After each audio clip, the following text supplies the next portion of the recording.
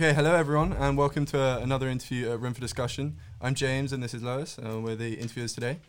So, coming up to halfway through 2020, the year has definitely been one for the history books, though I think it's fair to say for all the wrong reasons. For many, it must seem that all the strife, anger, division, and kind of general worldly chaos of the past few years has kind of come to a head and really culminated into the first 6 months of this year. And so amidst all of this suffering and uncertainty, we thought it'd be a good time to talk about our attitude towards the things on the other end of the spectrum, towards happiness and human well-being. This is a topic that has been seeping into our politics since around the turn of the century, but it definitely feels like there has been an explosion of interest in happiness and positive psychology over the last few years, with some of the prescribed methods gaining real traction in our Western culture. We're going to talk about these developments with Ashley Frawley. She's a sociology lecturer at Swansea University. Her teachings and research looks at the sociology of health, well-being, how we view social problems, and she has been critical of some aspects of the positive psychology movement and this general turn towards happiness as both a problem and a solution in 21st century society. She's published articles on this and has written a book, The Semiotics of Happiness, Rhetorical Beginnings of a Public Problem, which looks at the rise of happiness as a social and political symbol.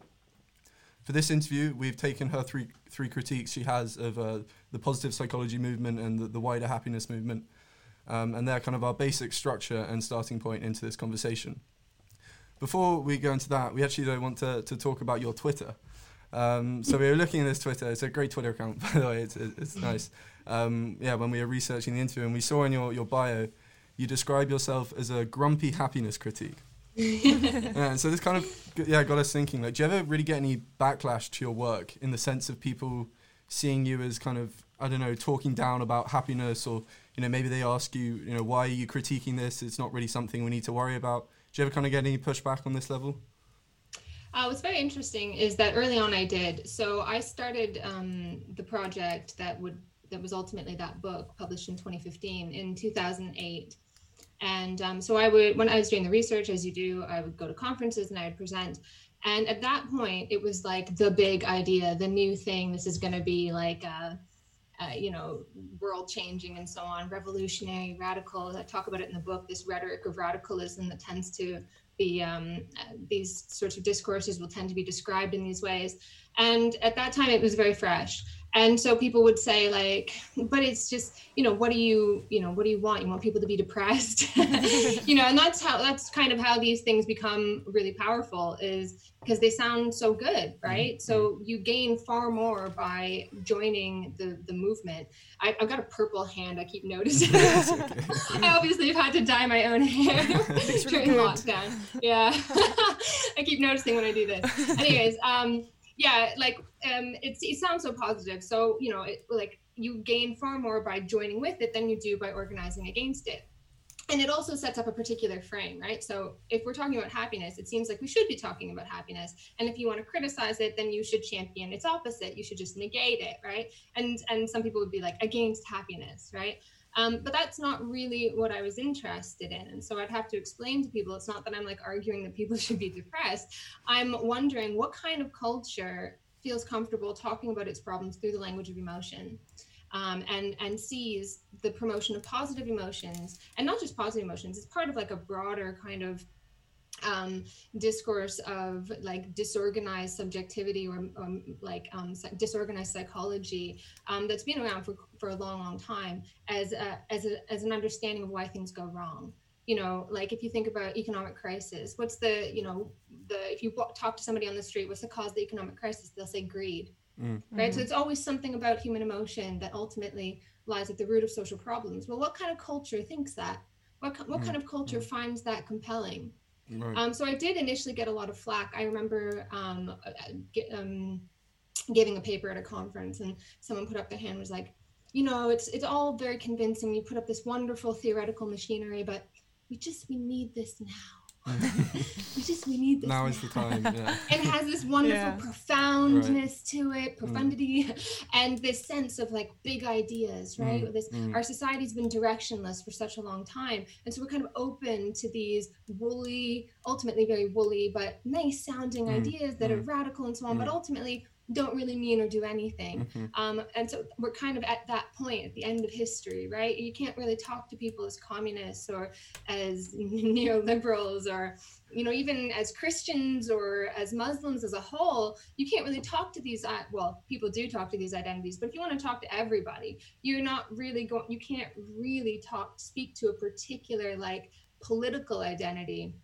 And so what do? You talk to people at the lowest common denominator, and that's the language of health and mental health and psychology. And that's kind of where we are. So when he said to me, well, we need this now, I said, you're right, but not in the way that you think you're right. That our culture does lack purpose. And so we're sort of like scrounging around in the like garbage bins for all sorts of ideas. And I think for particular reasons, emotions have become very, very powerful. It's not just one thing picked out of the air. So that's really what my critique is about. But yeah, I did used to get flack, but it's interesting that I don't get that anymore because the movement is a bit passé. And that's what my book that I'm writing right now is about, the way that these things, these fads, these therapeutic fads, kind of imperceptibly tumble over into a new fad.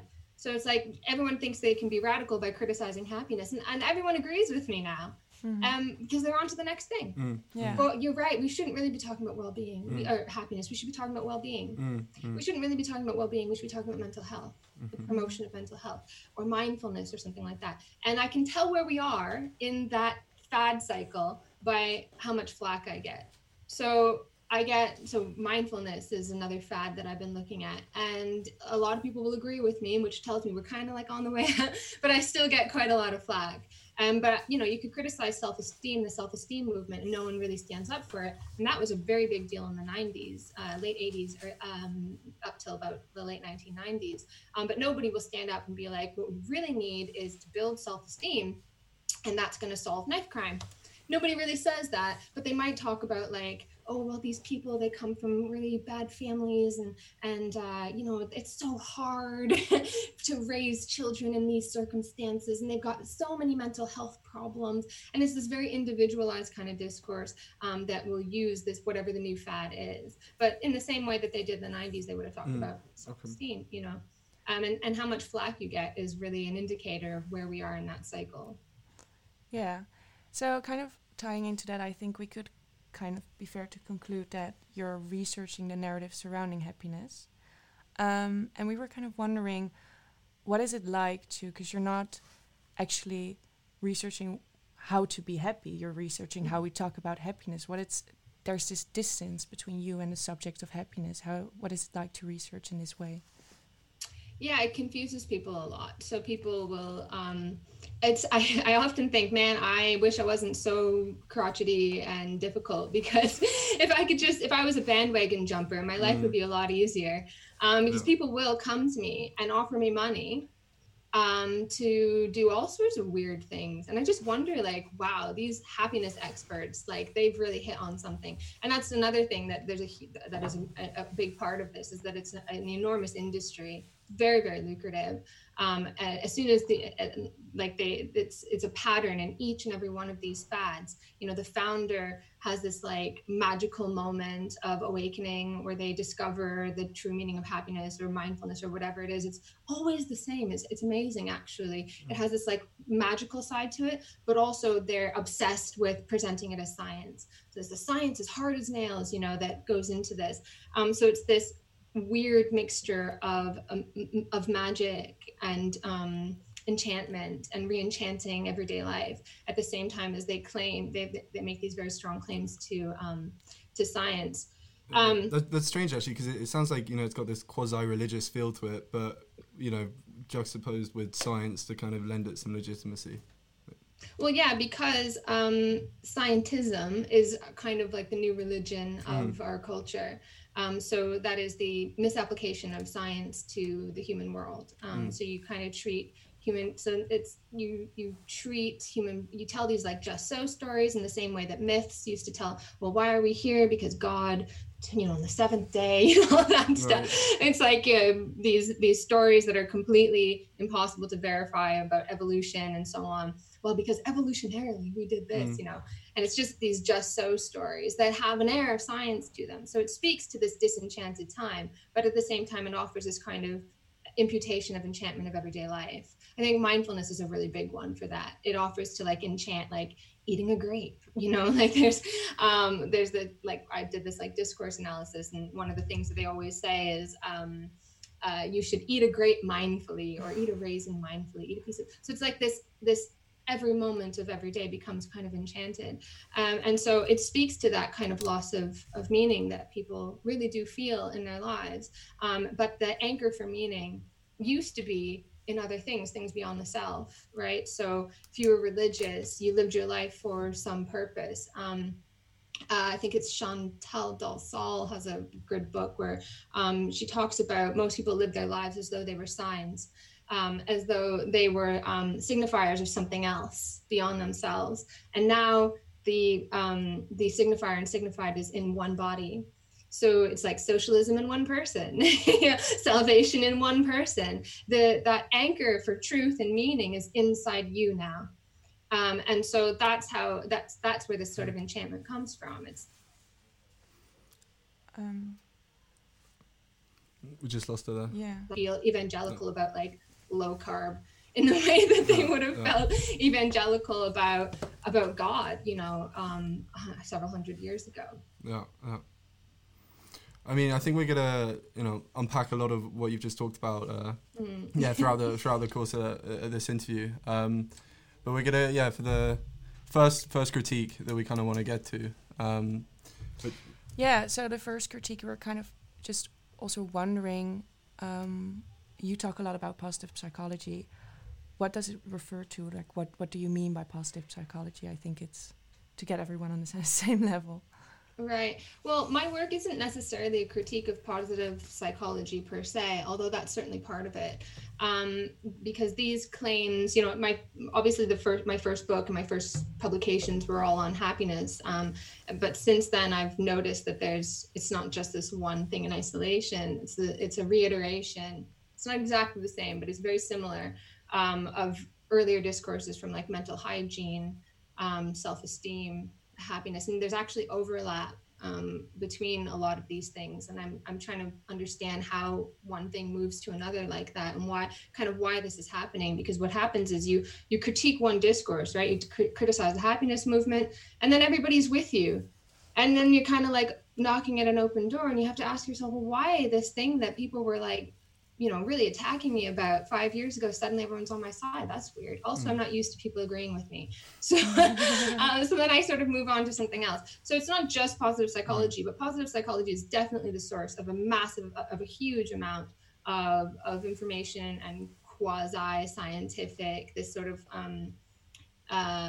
this like project to spread this, basically the tentacles of this like positive kind of movement all across the world. So in my book, where positive psychology comes in is really, so in the late 1990s, Martin Seligman, who's an American psychologist, you know, hit upon positive psychology and said, you know, this is going to be the next big thing.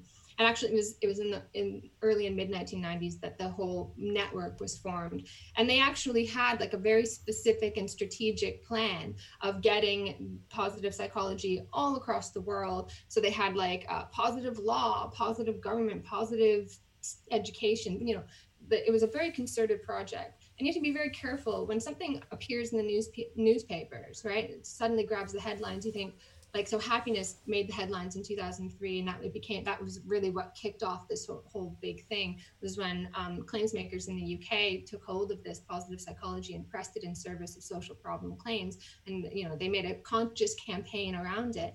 Well, when you see it hit the headlines, you think, well, why are we all talking about happiness? It must be because suddenly we all became very unhappy.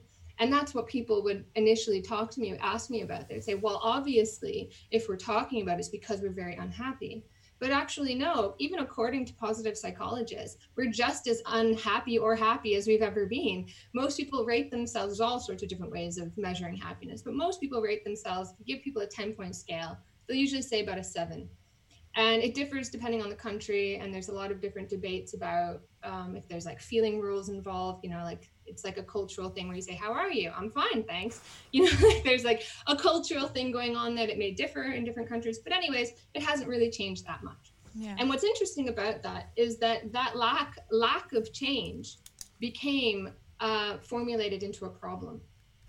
And so it was this wonderful rhetorical strategy where as soon as so you've got this thing, no change in happiness. On the face of it, that's not all that interesting, but combine it with something else and you've got a perfect rhetorical strategy. So the big claim was, in spite of enormous economic growth over the past half century, we are no happier. And that got repeated again and again and again. And that was really the impetus for it. Of course, that makes no sense at all because while money can increase forever, an individual will only get so happy.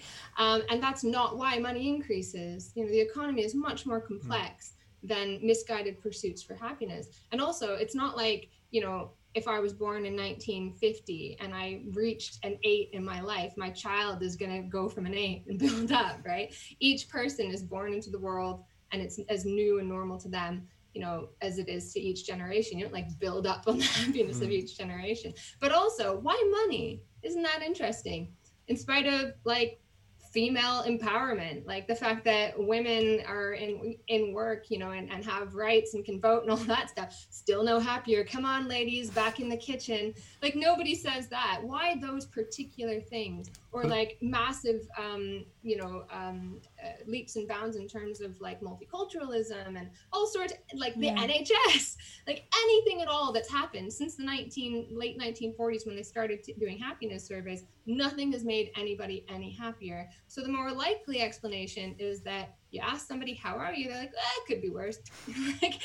But it became this big thing. And so I try to explain why it was money in particular. And has that got to do with just, economics as a discipline has, utility, which I guess is a conception of happiness. It is, money and wealth is, at least in theory, meant to be tied to human well-being and to happiness in some way. Is that kind of where this money thing comes from? That's where the whole rhetoric of radicalism comes from. So they started saying if money doesn't really make people happy, this questions the fundamental underpinnings of the economy and of economics and so on. But it didn't really, because if you think about it, I don't typically go on strike asking my employer to pay me less. Right. So there's this idea that, it's this idea that's so radical, right? Money doesn't make you happy. Well, what have working class movements been fighting for, if not more of the social product that they create? And so it had this underlying kind of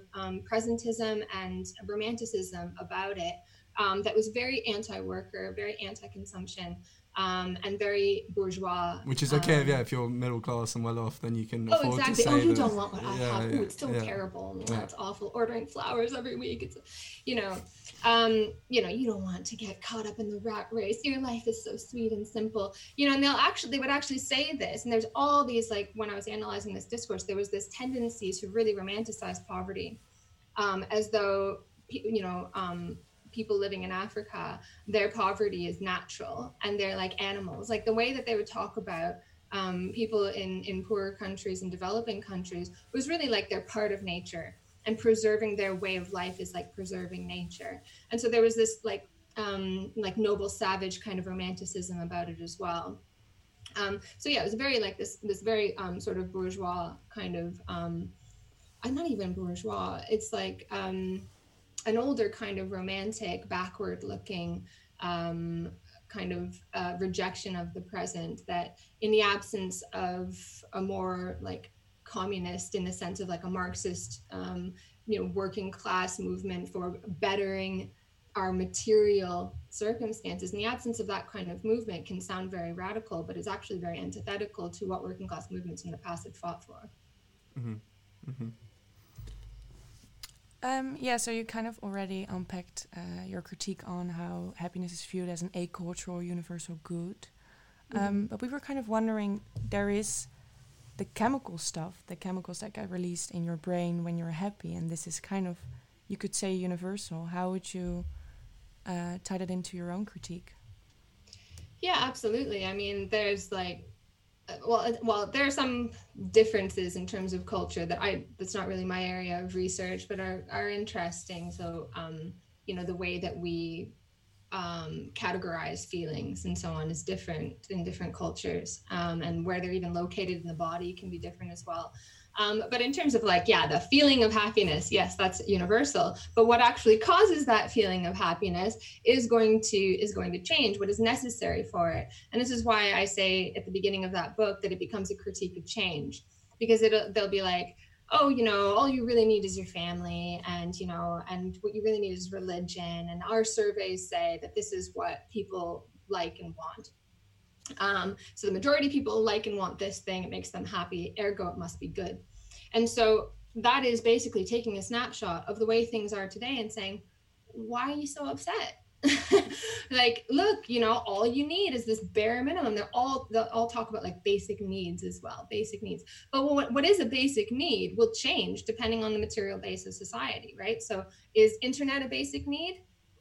Some people will say yes, some people will say no. You could list all the things that you think are basic, and then people will take it down to like base animal, like really all you need is just enough food to survive. Like, is that living? Is that and if that's all you need, right, then why do people uproot their lives, get on little rickety boats and try to get across the Mediterranean to a better life? Because they want something materially better.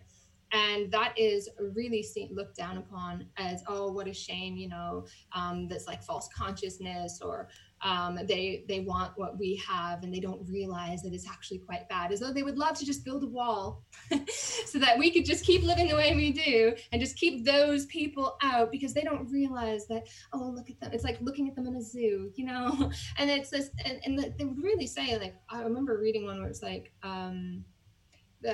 reading an article, they're talking about these people in poorer countries that have radios, and they've got radios so they've got our advertisements, and it's so sad because now they have this desire that can't be fulfilled, and that leads them to be unhappy. It's not the desire, it's the fact that you can't have that. That's the problem, right? Yeah. And we've completely lost that. We've completely lost this. It's like this sense that you want more is seen as a problem, instead of the fact that some people have so much more.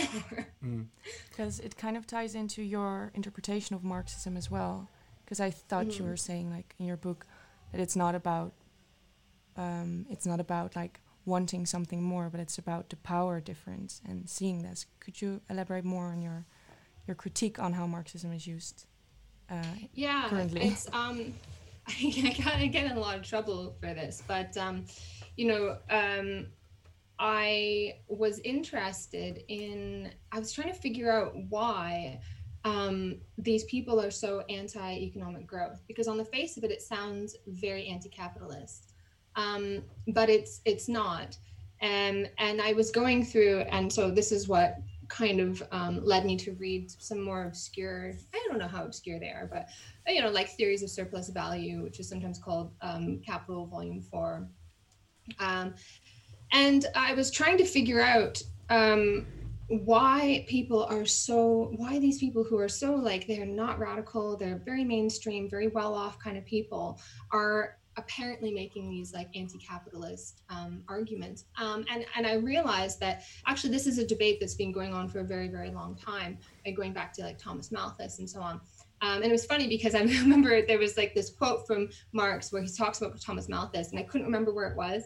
So I was like going through the Marxist internet archive looking for this darn quote, and I could not find a single time that Marx mentions Thomas Malthus, without insulting him in some way. Like he hated Malthus. He said like overpopulation is a slander on mankind. And he really he called him like a plagiarist. It's this idea that, look, stop the world, I want to get off. We need to roll back the wheel of history. It's actually a very common kind of idea. And I think actually what these like anti-growth skeptics, what they're actually kind of getting at is that growth doesn't really seem to be happening, or at least not easily, within capitalism. Capitalism seems to have a problem, obviously, with periodic crises.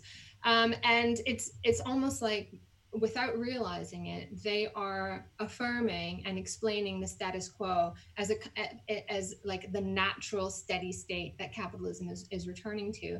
And John Stuart Mill did the same thing. He talked about it as like this harmonious stationary state to which capitalism is just returning, because they were all like aware that capitalism was stagnating, or has this potential to stagnate. And Marx explained it through the falling rate of profit, this ironic tendency within capitalism, where it becomes very difficult to make sufficient profit from the capital that's invested and reinvested. And so he explains that this is a really bad and very, very volatile tendency within capitalism, and the countervailing tendencies are partially responsible for a lot of the dynamism that we see within capitalism. But you get this sense of like exhaustion amongst the ruling class. Like, let's just let it happen. Like, I'm in a great position. But of course, in order to raise the profit rate, horrible things happen. So they're like naturalizing this tendency within capitalism. And Marx was like, this is not a natural tendency. This is telling us that capitalism is too big for its boots. Famously in the Communist Manifesto, Marx says that the capitalist is like the sorcerer who's unable to control the powers that he's conjured up from the netherworld. Like the sorcerer's apprentice, right? So everything going nuts. And that's kind of what capitalism is like. That it's so powerful, so dynamic, that you can't make profit from it anymore. It has this tendency to socialize the means of production.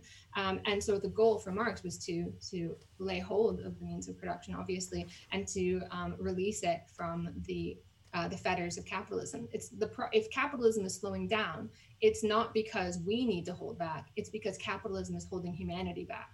And so for you, because I know that, like, is it right to say that, I guess there is a certain, brand of Marxist or people on the left who are, just automatically critical of capitalism and see it as something that needs to be overthrown immediately and is just bad.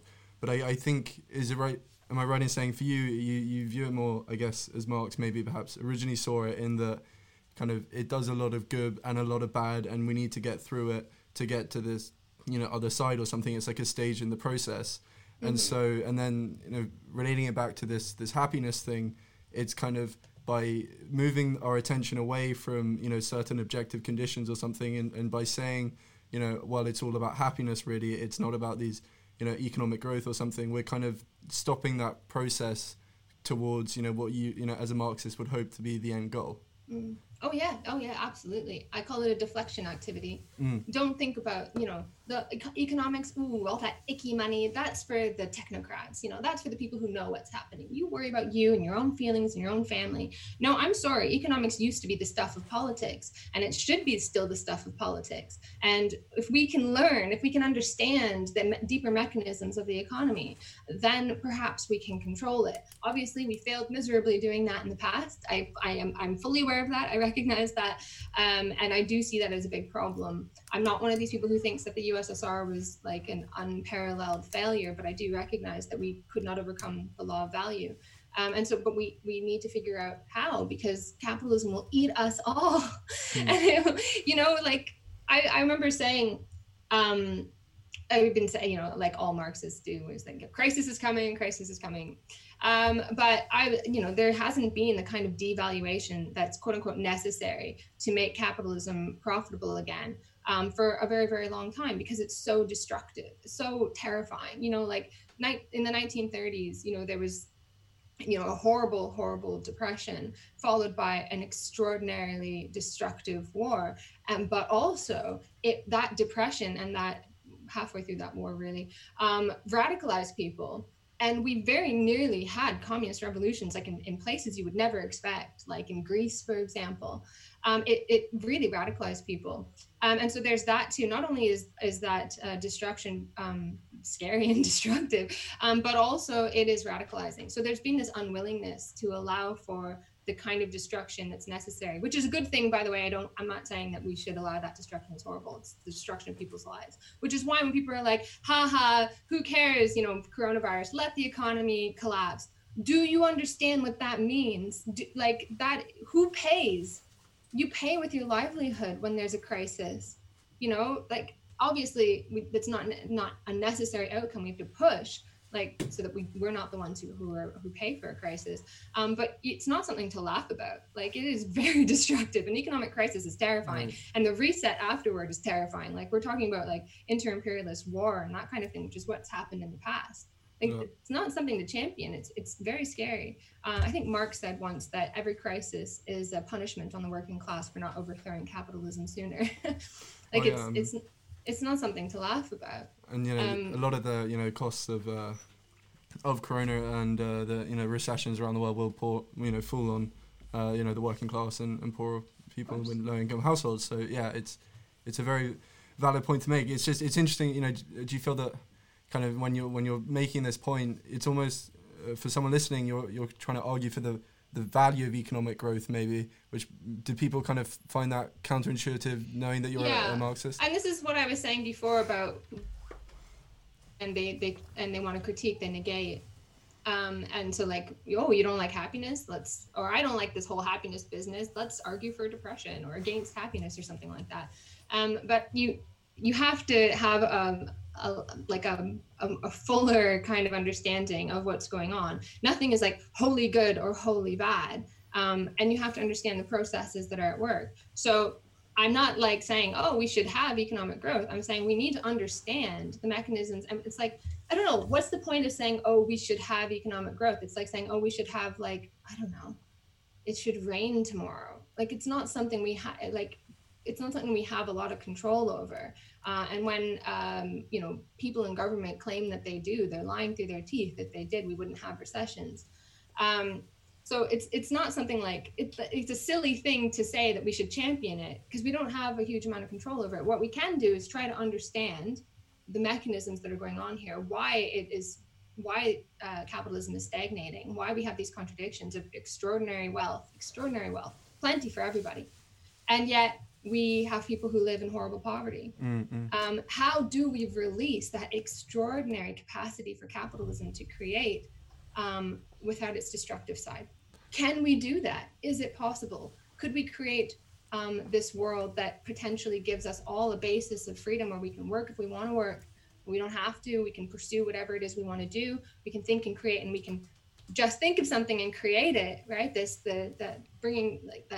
Where alienated labor is no longer a thing, where subject and object come together. How do we create that world? That's what I want to talk about. I'm not talking about like championing economic growth. It's like saying, I hope it doesn't rain. Like, but the thing is, we've never figured that out. In the same way that we're like bumbling fools when it comes to the economy, we're bumbling fools when it comes to post-capitalist economy too. Although there are a lot of people who are thinking about that, and I am not an expert in these kinds of post-capitalist kind of visions. There are people who are thinking about basically, how would you organize an economy if not through the market? Right. And that's what I think is really important work. And I am a pure spectator when it comes to that. I would really like to do a study of these kinds of post-capitalist visions, because I think you can't have a blueprint for the future. Capitalism is already laying the basis of its own destruction, but we could also slip into barbarism as well. Like that destruction could be just our destruction. It's not inevitably going to something higher or better. I think it's an interesting conversation, and bringing it back to the positive psychology or the happiness aspect. Your critique, the kind of individualization critique. I think you talked a bit about it earlier. This idea that with happiness and kind of the place it holds in our culture at the moment, you kind of get these social problems being interpreted through emotional frames. And you gave the example of it's the greedy banker that is the problem, not the incentive structure that he is placed in. Mm-hmm. And I don't know if you know Daniel Markovits. He's a Yale professor who's written on kind of criticizing meritocracy, and I think he makes a pretty similar argument in that we kind of characterize poverty or inequality or failure as moral failures or these individual failures. Do you see this as kind of the same line of argument that that you're going down as well? Absolutely, yeah. As the economy has become naturalized, so too have its problems. So they are located in human psychology, in our minds, in our brains, in our nature. And so there's an inherently kind of conservative argument there, which basically says, if it's just human nature, then if the way things are right now is simply an outgrowth of our human nature, then there's no point in trying to change anything, because human nature will just reassert itself. But there's a really lovely quote by Plekhanov, Soviet thinker, where he says, either human nature does not vary, and then it explains nothing in the course of human history or cultures which show us myriad ways of living, or it does vary, and then it's the outcome and not the cause of human society. And I think that we've lost that kind of idea of human beings as an open subject, which is a very basic kind of Marxist idea, is that if there's anything about our human natural to us, it's that we create our own nature through the process of working on the world. The famous quote is, the everlasting nature imposed condition that man must work on the world. And in so doing, he works on himself. That we are different because we do things differently, because we construct things differently, because when we act on the world, we do this in particular ways. And so that means that the future is open, and like an open subject means an open future. If what it means to be human is open, then the future is open. It could be anything. And I think that's really, really important. But now subjectivity is being totally closed off. It's become very determined. You are what your parents did. You are a mess of, and it's always really, this slander is always said very kindly. And it's like, that's why I really love this Chinese sociologist, Yang Ji, who talks about the way that the power is starting to operate. And I'm not sure if it's starting to operate this way, but the way that power operates in China is kindly power. So power is very kind. And it's the colonists also claimed that they were doing things out of the kindness of their heart. But for some reason we see a break and we're like, well, no, they're truly kind now, because there's nothing to like stand up against it, right? And so they'll say it in a very kind way, like, oh, we're all a bit disorganized and we're all a bit irrational. I'm irrational too, right? So this understanding of the human that used to be reserved for the other, for women, for ethnic minorities, and so on, right? So the white man, he was rational, he was capable of being a part of public life, he was next to God, and women couldn't be part of public life, they're unsuitable for public life because they were irrational, emotional, close to animals. Now, instead of saying, oh, women, actually, you can be like gods too, it's like, no, men are animals too. No, and it's like, and you say, like, women are emotional, and they're like, excuse me? Like, no, I mean, that is a good thing. Like this what used to be this insult to women and an excuse to keep them out of public life, for example, is now seen as a very progressive thing to say. And you say, but men too are like that. So we've actually just democratized what used to be a very degrading vision of human beings that was used in that was very prejudicial. And that was reserved for ethnic minorities and women, and as a justification for their low position in society. And what are the real kind of dangers of that then? That democratization. Mm-hmm. Like, what are the dangers? Yeah, what really worries you about that development? Because we need to have a strong sense of subjectivity if we're going to take over the world. No, if we're going to like overthrow and like. Or if the future is going to be better, right, it requires us to fight for it, right? If we're in a passive position where everything just happens to us passively, then we're robbed of our agency, right? All that you can do is sort of like everybody becomes unsuitable for public life. We start to question democracy. Like that's become like a progressive thing, that democracy, that, oh, well, it should only be people who have degrees. They should be the ones to vote. Like that is so backward. But that is something that we say now, like as a progressive kind of position. We start to question the ability to for people to hear arguments with which they disagree, right? Because that subject that is rational, capable of reflecting on one's feelings, that the white man used to be, right, is now seen as a myth, and not just a myth for some groups, for everybody. And so we then start to lose freedoms. And instead of the goal of our movements being freedom, right? Like, how could you trust such a weak person to exercise freedom, to be like, to not have a state at all, right? Because that's Marxism, right? It's the end goal is a stateless society. Supposedly, the state withers away. That didn't happen. But supposedly, you're not supposed to have like this big brother kind of state. That was an aberration. Well, how can you trust human beings to live without a state, without some big brother telling them what to do, right? If human beings are just weak. Yeah. to tie this back into the conversation about happiness, I think it would be interesting to ask you about your stance on the mental health crisis, and you saying that it's a myth. So yeah, I wonder if you could maybe elaborate a bit more on why it's such a myth. Again, when something creeps into the headlines, you assume that it's done so because things got so bad that people couldn't help to take notice, which is what people thought about the happiness thing. But if you look into it, you realize that actually that's not the case. There was a conscious campaign to put this onto the political agenda. For a variety of reasons. It fits with our depoliticized moment. It deflects attention from economic matters and naturalizes them. It gives lip service to it, but no one ever says like, oh, like, seriously, we're not going to have economic growth. It's like, no, we'll still have economic growth. We're just not going to talk about it, which is like depoliticization of economics, which is what a long-standing kind of neoliberal project is, to get the working class's hands off the economy, right? And so there's a lot of reasons why that became very powerful. And it's the same thing with mental health. So if you look into it, what is this crisis? Well, it really depends. One, you have to look at the fact that the categories of mental illness have expanded massively for about the past half century. So the expanse of what is considered abnormal is just enormous now. And so there's that. People are also more likely to, so there's this wonderful article by Ian Hacking called The Looping Effects of Humankind. And he says, you may have this idea of first there being the humankind and then the category that describes it. He says, that's not the case. The category and the kind grow together. So if you name a flower, it doesn't care what it's called. But if you call a human being something, you put a human being into a category, it has a looping effect. You begin to understand, we understand who we are on the basis of the categories that our culture has available to us.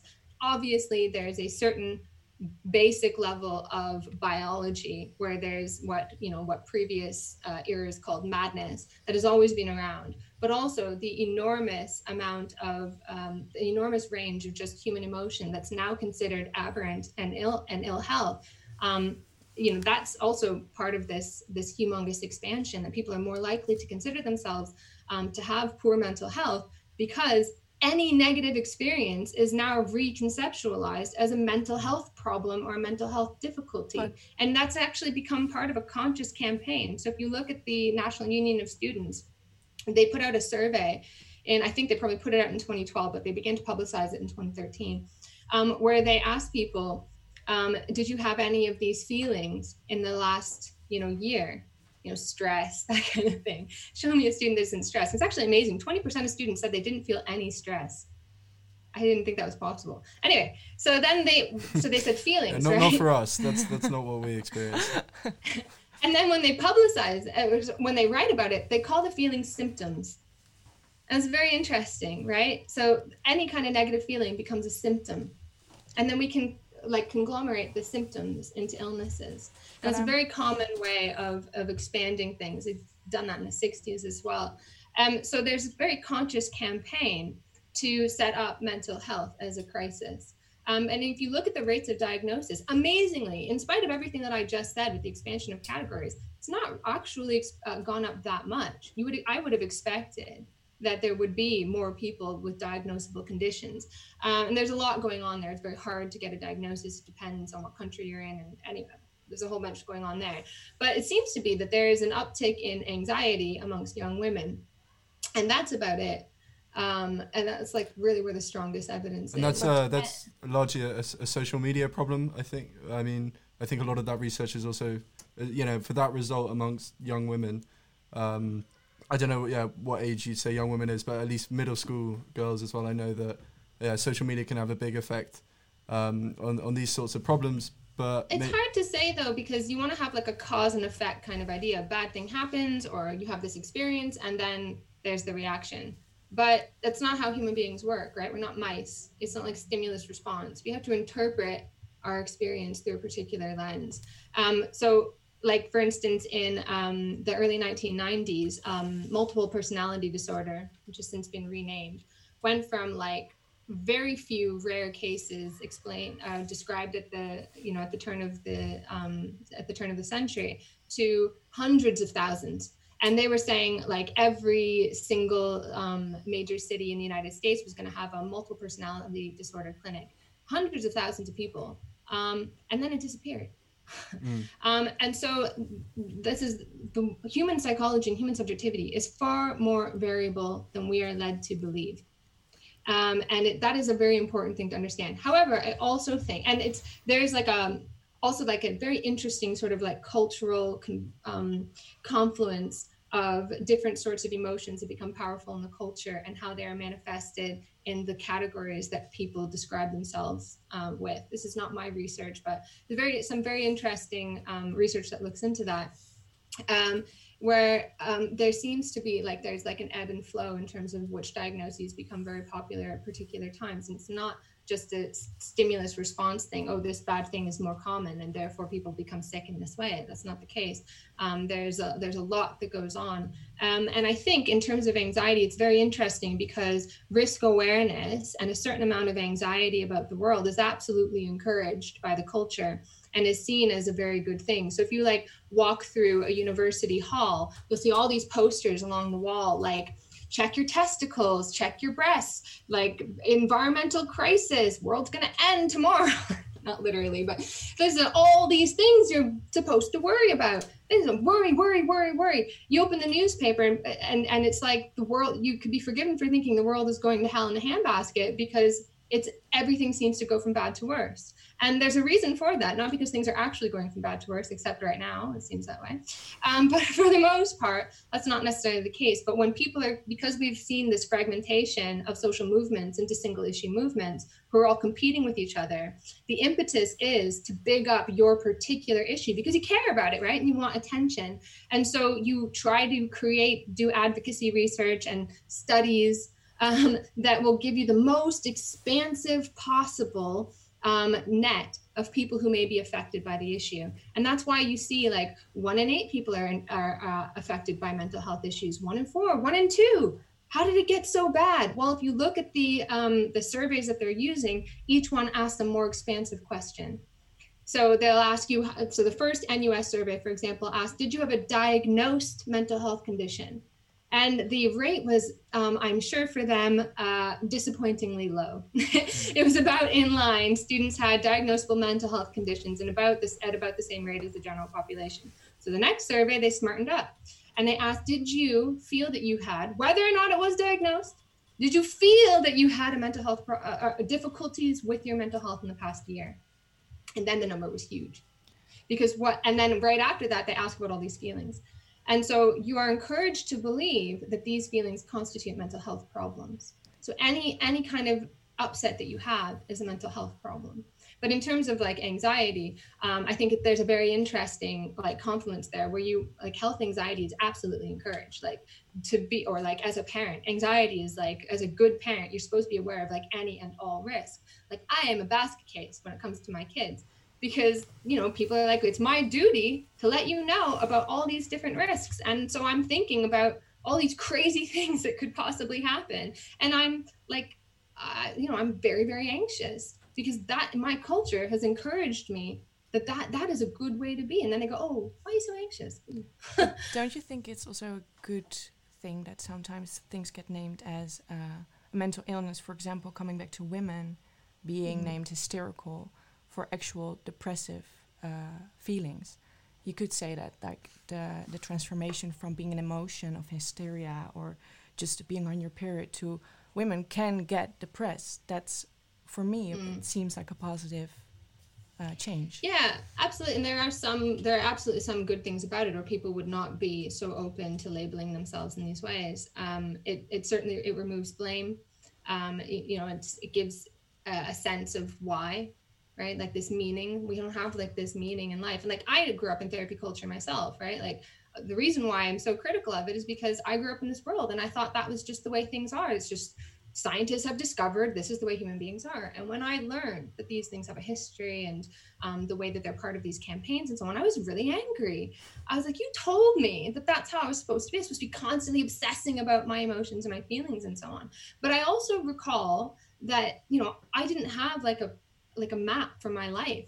I felt this normlessness, right? Like, who am I supposed to be? What am I supposed to do? How am I supposed to act? Just tell me how I'm supposed to act. And my dad would say, like, you be who you want to be. You become whatever you want. And I'm like, no, you just tell me. Like, I want a rule book. And there was no rule book, right? All of those rules that tradition and so on used to provide are dissipated. They're gone. And where do we find it now? Well, where I found it in like these self-help books, right? Like I would put like things on my wall, like, don't save up your happiness for the future. Be happy now. And that made me a basket case, because I was like, why can't I be happy all the time? And I realized you don't have to think about your feelings so much. It will actually make things worse if you're always thinking about yourself. So I think about a project beyond myself. Like I really noticed this, but if I talk to my mom or something, like the generational difference between our like generation and people 5-10 years older than us, 20-year-olds, there's this big emphasis on how you feel the whole time, and there's just a lot more attention to inwardly, I think, than perhaps at least my mum gives me impression was like in her time. There's no meaning beyond the self. Everything is self-contained, and like that can be a good thing, because I remember coming across these categories and then feeling this sense of relief, right? Like, oh, it's not my fault, But at the same time, it can also be a way, just in the same way as hysteria was, it can become a way of not listening to people. So postnatal depression, for example, if you read some of the stories that people, like they'll make claims like 80% of women have been affected by postnatal depression. Like if it's that much, you need to start asking yourself, what are we really talking about here? I remember reading this article once where this man it was like, not just women can have postnatal depression, men too, right? That's very progressive. But again, that's the democratization of what used to be something very belittling. So it's like, we're all sick, but the guy was talking like his life was horrible. Like he was like up all night, and then he's working full time, and he's like hasn't slept in like 4 months. And he's like, oh, I realized that I had postnatal depression. No, you didn't. You needed like time off work, and it becomes this way of individualizing what ought to be. If we realize we all have this kind of problem, we can push, and that's people did for a little bit of paternity leave.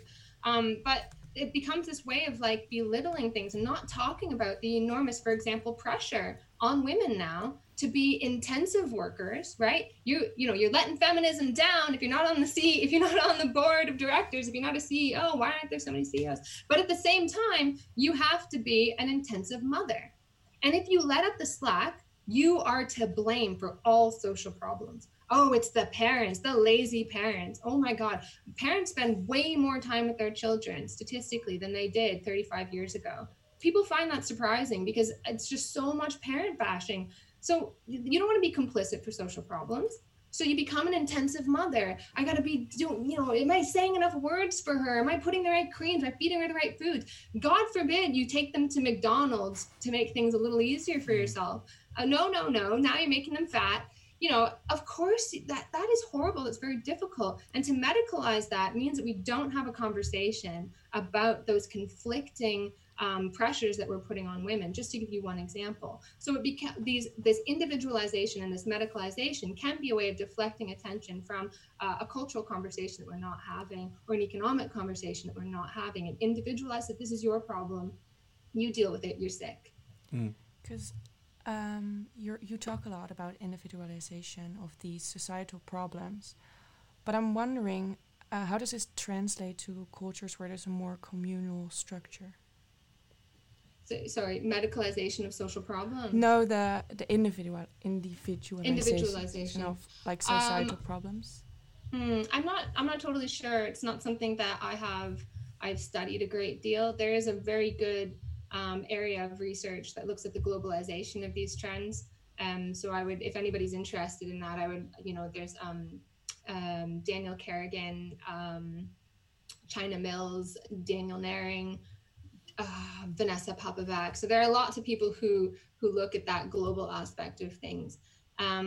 So I do, I can't give you examples from my own research, but for example, there's very good research on PTSD and the way that that assumption, that cause and effect kind of relationship, bad things happens, you become damaged, you become traumatized.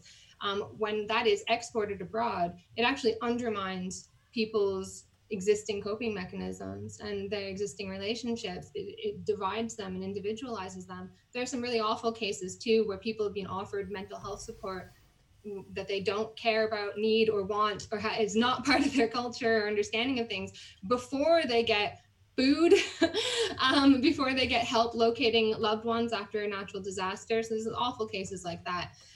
But I remember somebody sent me I can't remember what it was. If it was an excerpt from a paper, I wish I could remember because it was a very good quote. But anyways, where this person was saying, like, after a disaster, all these like psychologists came and they took them one by one into this tent and made them talk about their feelings and how they felt about things. And they just thought it was so alien. And they were like, what a weird experience it was. And they were like, where's the sunshine? Where are the drum beats? Where's the dancing? Because that is how we would come together and reconnect as a society and affirm our foundational ideals of community and so on. That's their way of overcoming something. But you have this Western idea that's very individual. It says bad thing happens, you'll be traumatized. And it's not necessarily helpful. It may be, there's a very good paper, There's a very good paper by Derek Summerfield called My Whole Body is Sick. I love this paper. It's very, very good. Highly recommend it. Where it's about this woman from Rwanda who's lived the most horrible life anyone could possibly think, like horrible. And she is expressing her discontent in all these different ways. And the people that she sees all try to fit her discontent into these Western boxes. And he says, there's no doubt that she'll get a diagnosis of PTSD. And does that actually help her, or does it help us? It helps us to understand it, and it will help her because you need that diagnosis in order to get access to certain funds in our society. But does it actually fit what she's going through? Not at all. But this sounds like it's a kind of very much related to traditional psychology's conception of the human, this kind of deficit model, this pathology-based model, and arguably positive psychology is trying to move away from that. No, they're not. They're not. They claim that, right? If you were really trying to move away from that, then why do you need to promote happiness? Right? Why is, like, I saw like sociologists try to jump on this bandwagon too. Like, sociologists, we're always talking about problems. Why don't we talk about how we can facilitate flourishing? Well, why do you think it needs to be facilitated? The old idea was once you dealt with problems, people would be freed to do whatever they want. Now we have to help them even to do that, even just to live, even just everyday life. There's no part of everyday life that hasn't been colonized by an expert. There's nothing that is too mundane for expertise. And that is a degradation. That is the expansion of that deficit model, even to making things go well. Yeah, I think it's a deepening of it.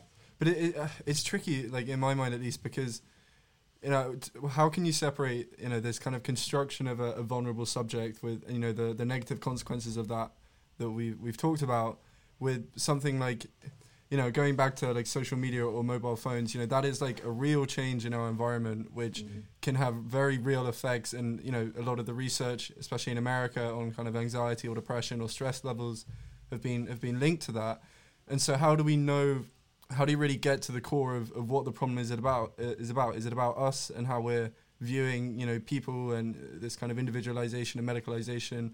Or is it actually very real psychological kind of inputs, like constantly having a mobile phone and that hit of dopamine when someone likes your Instagram photo? Like, how do you kind of separate and try and get to what, be able to say with any definity what the problem is? Yeah, I mean, it really depends on, how you kind of frame the problem and what the solution is. Like, I think a lot of the language of addiction and so on, like mobile phone addiction, kind of constructs people as really, really passive. But also we have kind of conflicting ideas in the culture, right? So, 6 months ago, it was like, mobile phones and too much time on the internet, this is really, really bad, and it's causing a generation of mental people with mental ill health. And now we're all locked in our houses, and it's not a problem anymore. It's this wonderful thing, and we can have a whole year of university classes, they're saying, totally virtually, and that's fine, right? Or like, internet porn is another one, right? So there's this conflicting kind of idea in society that porn is this wonderful thing, and this is part of like adult relationships, and it's real fun. But at the same time, it's so bad for you, stop, right? And so you're kind of disempowered from like, I'm a progressive type, I accept porn, and yet I see, actually, it's screwing up my relationship. and then it's like, oh, porn addiction. It's like, actually, you have the power to just stop watching it. Just don't look at it if it's causing you problems, right? Or, you know, we're kind of disempowered from doing that. And then you bring in all of this like brain science and so on, which is of questionable quality, to say that these things are you know, truly impossible to overcome, and yet people do. And also like with stress and so on, I find it very difficult. Like the thing is that I don't think people are lying or making it up, that people are very, very stressed out and very anxious. I just think that it's not a necessary relationship between what happens to you in life and your out and how you will feel about it. Because if you look through human history, like, or even just recent history, in the 1960s, for example, the word stress wasn't really, or sorry, before the 1960s, the word stress wasn't even really in our lexicon. And then it suddenly burst onto the scene in the 60s. Well, why? And then it took off in the 80s as well. Well, why? Because the world got so much more stressful. I find that hard to believe if you think about what it was like during the Industrial Revolution, when you had like children falling into machines, like your limb getting ripped off, working 18-hour days and dropping dead, what life was like. And yet they didn't use the word stress, because there was some kind of outward expression of this discontent. There was a workers' movement that was gaining power. And when that all died, the language of stress became very powerful. So you can actually see this. This is Wainwright and Kalnin's book, The Rise of the Work Stress Epidemic. I can't remember exactly what the title is, but this is what they describe basically, that as all these different avenues for expressing your discontent were closed down, the individualized language of stress became a very powerful way of expressing discontent.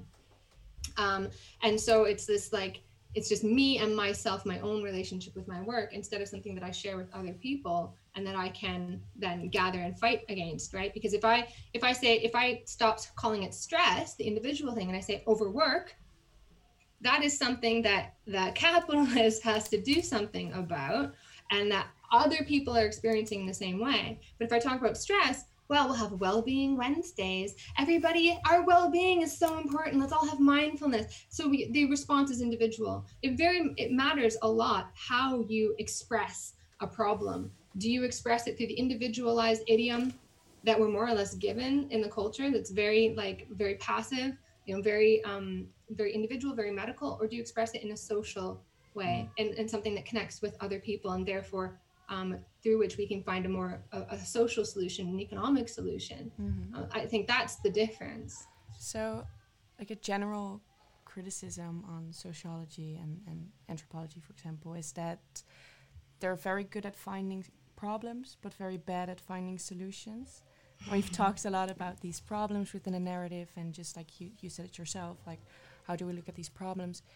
Do you have any clue for a solution? Yeah, so when I criticize this whole happiness thing, and I say it's deflecting attention from these areas that I think are important, and that is the economy, basically, is that we need to repoliticize economics. And that's like my life as well. I'm trying to learn about, I'm trying to understand the economic base, along with like 7 other people. But like, that's what I wish we were talking about. But when I was like sort of criticizing these things, I was trying to understand, like, lots of people criticize these things. And yet criticism has no impact because it's not organized. You have to organize to make something an issue in the same way that you have to organize to push back. And there's no incentive to organize against something like this, right?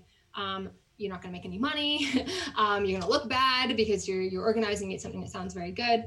But also, every time one of these fads disappears, another one comes up that says very similar things, that expands the problem of human subjectivity to just deeper and deeper. Like, we all become unable to control anything in our lives. Each time it keeps coming back. So that means that when we're criticizing it, we're not reaching what's really going on, because the underlying trends, the underlying phenomena that feed into these cultural expressions are still there. And so we need to understand what is that deeper expression, what is that deeper base that is leading to the subject to become so degraded, that is leading us to be so dehumanized. And I think, and this is my new, like, I had an epiphany the other day. I don't know. I'm starting to think that the economic base is also changing, and it's changing in ways that are not progressive, obviously. I mean, but like, I could champion the productivity of capitalism because I can see that there's a germ there, that if human beings could take hold of that, we will be able to produce a basis of comfort that will require very, very little human labor. We won't have to reproduce our existence through so much work, and we won't have to work so much for somebody else. That we could then be free, in the sense of, like, truly free to, you could be, the famous line in the German ideology, to be like a fisherman or a philosopher in the evening, blah, blah, blah, rather than having to be just one of those things, right? You can be whatever you want, right? There's that basis of freedom. But at the same time, capitalism also seems to be changing in a way that is cutting off that basis. There seems to be this attempt to hold back even that productiveness. And that's what I think is very, very interesting. In what sense? You mean, like, could you give like a concrete example? I mean, I don't know. I'm like, I shouldn't say this because I'm so, it's just the germ. Right.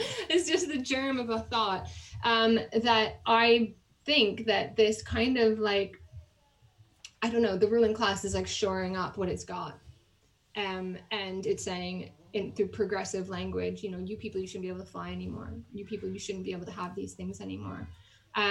And why is that happening? It's so contradictory. And so I'm just trying to figure out what's going on there. But I was thinking, like, why is the subject degrading? Well, why did the subject emerge? Why did this idea of the free, willing, rational subject even emerge? Because the possibility of its expression emerged. With capitalism, we could see, it could never come to fruition within capitalism, but we could see just a tiny little bit of freedom that wasn't available to human beings in the past. When you were born a peasant, you died a peasant. You were tied to the land. Now, capitalism freed you to sell your labor to any capitalist that would have you, right? So you're free to become a musician if someone will pay you to be a musician, but you're not if you can't. So there's a tiny little bit more freedom there. And we can imagine that we can go a little bit further, right? That we could be freed even from having to sell our labor to a capitalist. And then if you want to be a musician, you damn well be a musician because you want to. And because your food, Comrade Alexa appears with your food order at your door, and now you can be a musician, right? But so that possibility of that subjectivity emerged, but now it is rescinding. Now we have a very degraded understanding of the human subject. Why? I think because the economic base is changing and the possibility of our freedom is rescinding. That's what I'm worried about. And I don't know what that means. And this is kind of, like the takeaway message, I guess, in the, when we talk about kind of happiness or positive psychology in these developments, it's, you're not saying, don't meditate or, whatever, like that's not the point. The point is actually viewing it within a broader system and the kind of, the subjectivity how we kind of view ourselves and what that really potentially means in terms of possible kind of horizons for society. Not just ourselves, but humanity in general. Is what I don't like is having this very determined idea of what it means to be human, because that closes off everything. There's just no point in trying. If human beings are determined, if we have no control, if it's just an expression of our genes, then it'll just always be this way. Okay, well, I think unfortunately that's all we have time for. But thank you very much. It's been fascinating, really. Like, I think we've gone down quite a few different paths, but hopefully people will be able to take something from it. Kind of positive psychology and happiness from a Marxist perspective, maybe, is the general message. So thank you very much for coming on. Thank you so much for having me. Thank you.